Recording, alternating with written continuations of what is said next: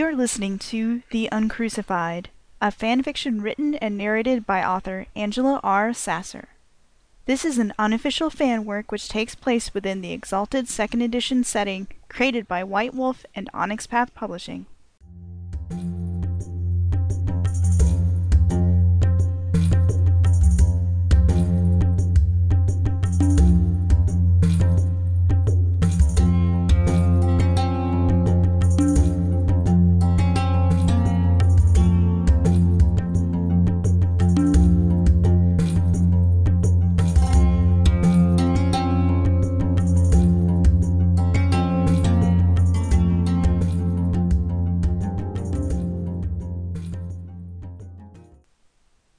Entry 5. The Last Night. Before our eyes, Dinas Reed has raised itself from mud and sticks to wood and brick, weathering armies and invasion like the oldest mountain stone. It grows as life will on the old bones of a great city that once toiled beneath our feet. My pristine guild weaves a golden thread through it, tying outpost to outpost, smithy to baker, heart to heart. Only now do I understand the power of this golden web. Like silk, it seems fragile, but holds strong the fabric of creation. I realize now how little I understood about this balance as a young woman, fresh from school and full of plans and ideals. I could only see a small part of the weave, and attempt to pluck at it without any knowledge of how everything beyond my small vision changed when I did so. Despite entering the academy with an unorthodox educational background, I graduated top of my class, even managing to gain the respect of a few of those poor, jeering souls that had tormented me upon my first arrival. With my father's sponsorship, my membership to the guild became a surety. And then I learned the special kind of torment that was the droll, mindless monotony of working as a clerk in the administrative branch. I tried to remind myself that every scribe and clerk had to pay their dues and earn their keep to become a factor before our voices could truly be heard. Instead, the reality was a self-perpetuating system of seniority and complacency that kept the administrators where they were, and the young, eager clerks toiling away in shackles of paperwork and drudgery. I made friends in mutual agony at the branch, but I knew in my bones this life was not my place in the world. Aaron would be my savior again by allowing me to become the head of operations for his excavations and shops, expanding my reputation even further than the administrative branch as a sharp-eyed manager with shrewdness that equaled my father's. If there was one thing I learned about the world then, it was that reputation meant nearly as much, if not more, than skill and financial backing. For as much as my father trusted me, however, one fear kept me awake at night. I had complete control over the approval and arrangements of his caravans. I would be responsible for every coming and going. I had every accounting in my ledger, and knew exactly the formula of our profit versus projected loss, calculated risk, and profit margins for every product in our stores. However, when it came to hiring labor, I couldn't bring myself to pretend I was someone who hadn't walked those streets as a slave only a few years ago. I couldn't look away from the sluggish husks of the dream-eaten the whipped legions offered up like day-old trash when I went recruiting. Would Aaron really and truly allow our profit margins to suffer because I chose not to hire the cheap, easy labor? I hated myself for doubting, but I couldn't help but think that it was one thing to liberate a slave girl whom you had grown fond of, and entirely another to risk your profits for faceless dregs you didn't even know. The night I finally confronted him about my business plan involving the season's caravans, after many days of avoiding the conversation, I prepared my papers in defense of our more expensive labor to an insanely tedious degree. Aaron listened quietly, rubbing his chin thoughtfully, as he usually did, while I talked myself in circles about every defense for the reason why I chose to hire the laborers I did, and how we could make up for the loss with several other tediously organized contingencies.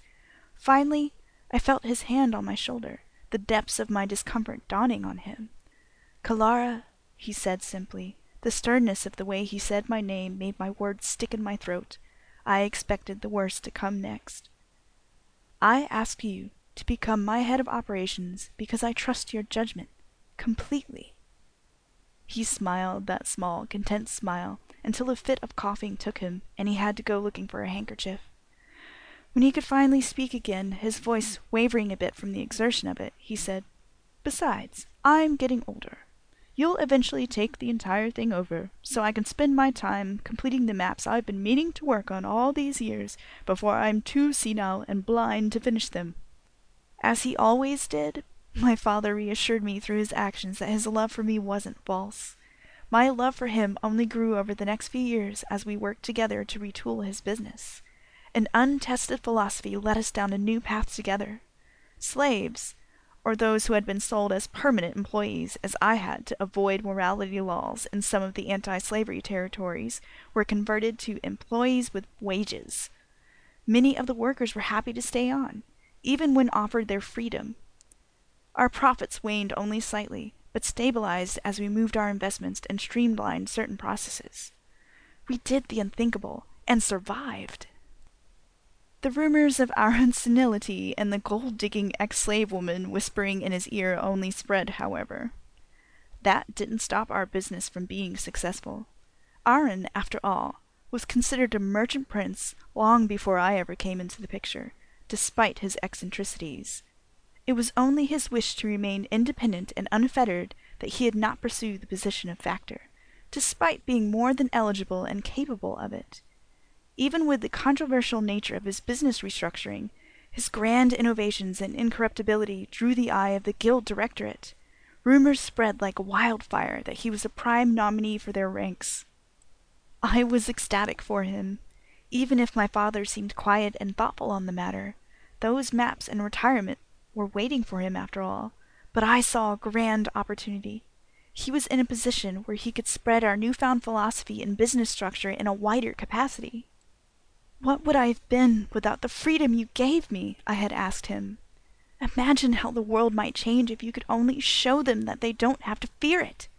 I urged him on with the passion and free will he had gifted me, that he had nurtured with unwavering faith and love in me.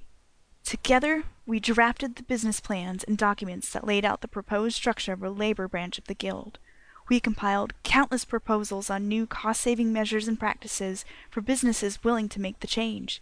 Together, we mapped out the profit projections, fluctuations, and numbers based on our own first-hand experience. Enclosed herein is an excerpt from the speech he was to give once elected into the directorate and allowed the right to propose changes. I wrote it for him, my heart pouring onto the paper while my mind raced at the possibility of changing the world, even if I was only the speechwriter. Colleagues, friends, merchants, craftsmen, we have all come together in this place, pioneers of the paths of creation, and with a sense of self-governance and innovation instilled in us by our great founder, Bryn Marst. It was he who first drew together the tangles of feuding merchants, families, and rebels into something grand that would connect creation in a way it had never been connected before. We stood with the rivers, as strong as ever, and as resilient against the Scarlet Empress's advances as a castrated monk. But time weathers us, like this old man growing soft in the midsection. We allow complacency and fear to keep us from acknowledging the problems in our long-lauded system. Even today, the people whisper of our hypocrisy, of how we aid the Fae by buying and selling the sad husks of our own people, the same Fae who would devour creation and destroy us all. We turn a blind eye to legal loopholes that allow us to bind unfortunate souls into servitude, just so we can pretend to have our pretty morals. The people distrust us at every turn, and we have earned their ire. We say we abhor these deplorable practices, and yet we turn a blind eye and count our coin. My esteemed colleagues, we should not be afraid of solutions. We have already changed the face of creation. We can do so much more if we have no fear and believe in what we can achieve together as the most powerful mortal organization this world has ever seen. My solution is real and proven by the success of my endeavors. We can return to the wisdom of our founder. We can be pristine in all things, as it should be. My friends, the only obstacle is our own fear. To be sure, many would have been offended by some of these accusations, even if they were true. Thereafter would have followed hearings on these proposals, countless hearings, endless debates, but maybe, just maybe, a small change might occur. Then another and another, like droplets of rain before a deluge.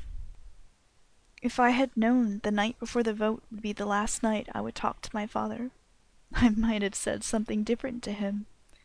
I might have told him how much I loved him, how much I owed him, how much he changed me from a servant to someone who could forge her own future.